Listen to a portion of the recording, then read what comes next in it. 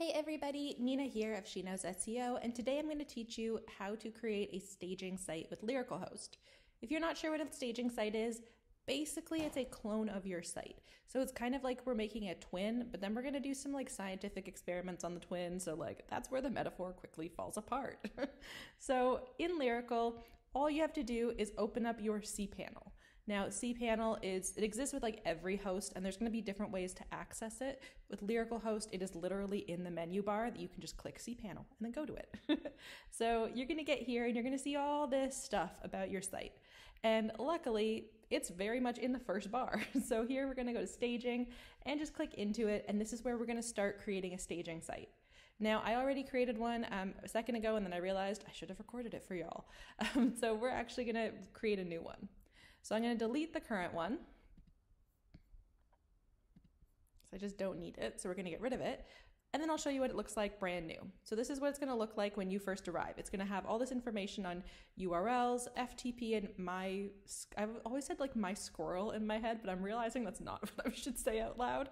That it might be slower. And this is because it's not live. We're experimenting on it. So it's not the place where you're going to do speed tests and stuff. Or if you do it, you at least need to get a baseline of it first, and then you can compare it later. That way you know, okay, maybe your real site is 3 seconds, but on the staging site it's 6 or something. So then if you change stuff, just have it, and then you'll know that, okay, it's more equal. And then it's going to be staging is going to be the subdomain for it. So you can only have one staging site at a time. Now here we're going to decide, are we cloning live into staging or making a brand new WordPress? The most common is going to be that we're cloning what already exists on our site. So whatever your site is as it is now, you're going to clone it and make a duplicate. And it's going to have all the files, absolutely everything will be the same. Or you can create a brand new thing. Typically, you just need to clone live into staging because you actually want all those files. So one of the biggest and most common use cases for this is when you're creating a duplicate of your site so you can change the theme. So if you're changing your theme from Elementor to Cadence or Divi to GeneratePress or something, you're going to want to take a minute, maybe even a week, to go through and change everything over, because going from a short form builder to a block editor, there's going to be a lot of pieces that might be missing. Now, even if you're just doing a little change, I'm actually right now working on this site doing a shift from Cadence to GeneratePress because I've never used it and I want to try it out. But even that, it's going to take me a minute because I've never used this theme before.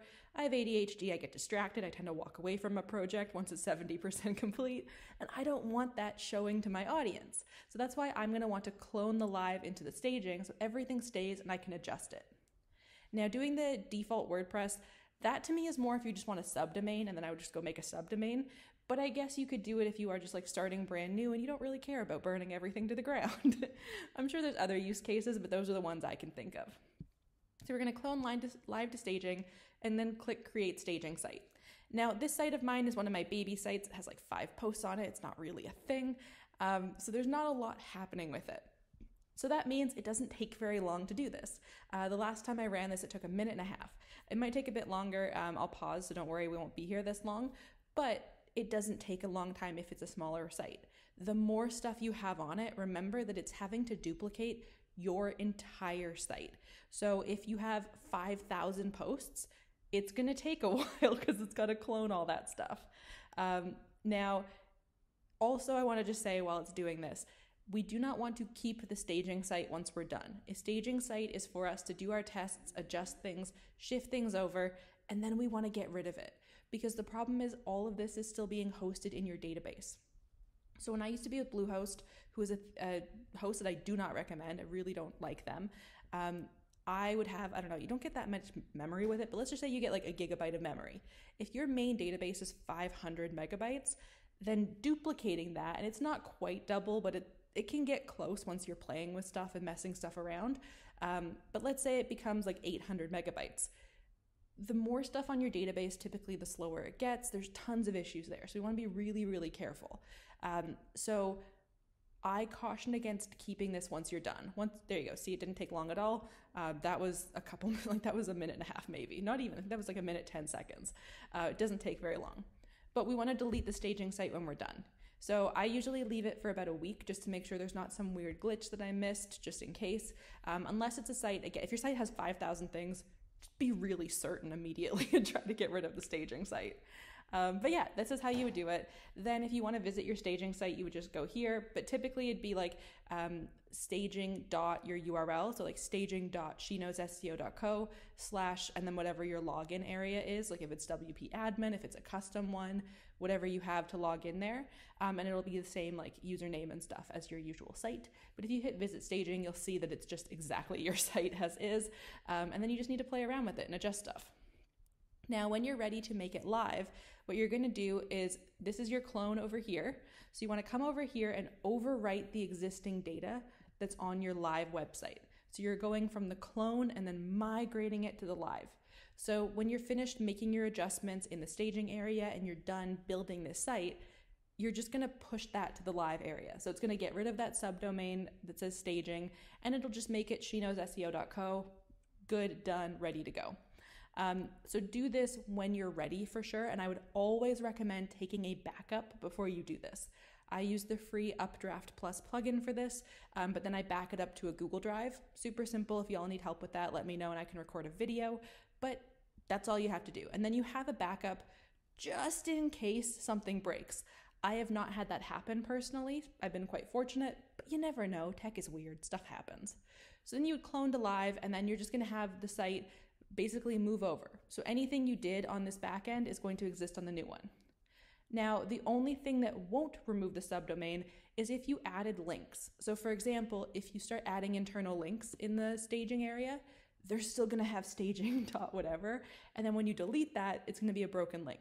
So I recommend not changing your menu, not trying to add extra internal links and stuff in the staging area, unless you're adding them and being careful to remove that staging thing.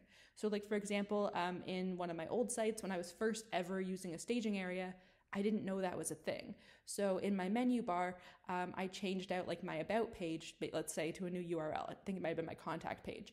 And then it said like staging.sheknowsseo.co / about, even when I made it live. Deleted the staging area and then it linked to nothing. So it was a big problem. So just be careful with things like that. Typically you're just changing like the overall look of the site, and more like you're kind of trying to basically just like migrate the structure of posts and colors and things like that. If you actually want to change more of like the overall architecture, just be mindful to remove that subdomain bit, and then you should be fine. And then you'll have your site live, pretty. You didn't break anything. Your users didn't experience a ton of broken time on your page. Especially like if you're like me and it does take a little bit, then you might have like 8 days where your site is just a mess. Or you're trying to cram it all into like 5 hours in the middle of the night so you're like not messing up your audience, but then you're messing up your life. So not super fun. This is a super simple method that will easily allow you to create a staging area so that you can change whatever you need to change on your site, make sure nothing's broken, test it, make it live, and then you are good to go. Now, this is separate from creating a subdomain for something like a WooCommerce store. It is separate from making subdomains for like for example, anyone who sells like blog themes, usually they have a subdomain that'll be like theme1 dot whatever the company is, so you can see a test version of that theme running, because we can't have 8 themes running concurrently on a website. Sometimes they just buy a bunch of domains, but I wouldn't do that personally. So that just gives like a separate entity. I think of that more like a fraternal twin, and this is like an identical twin. It's an identical twin that we are then Frankensteining into something new, and again, the analogy falls apart and gets quite macabre, so I need to stay away from that analogy, but it's the only one I can think of. So this is a quick, simple method to help you change themes, readjust things on your site, and just move things around as needed. It's not meant to be something that you do every day. If you're changing your theme every day, you probably need to sit down and have some talks with a therapist, because you've got something happening inside, or you absolutely hate every theme, and then maybe you need to think critically before you buy a new one. So I hope this was super helpful to y'all. If you have any other questions, let me know in the comments. Super happy to help with any issues you have. And if you enjoyed this, please like and subscribe for more helpful tips with running your blog. Okay, have a lovely day. Bye.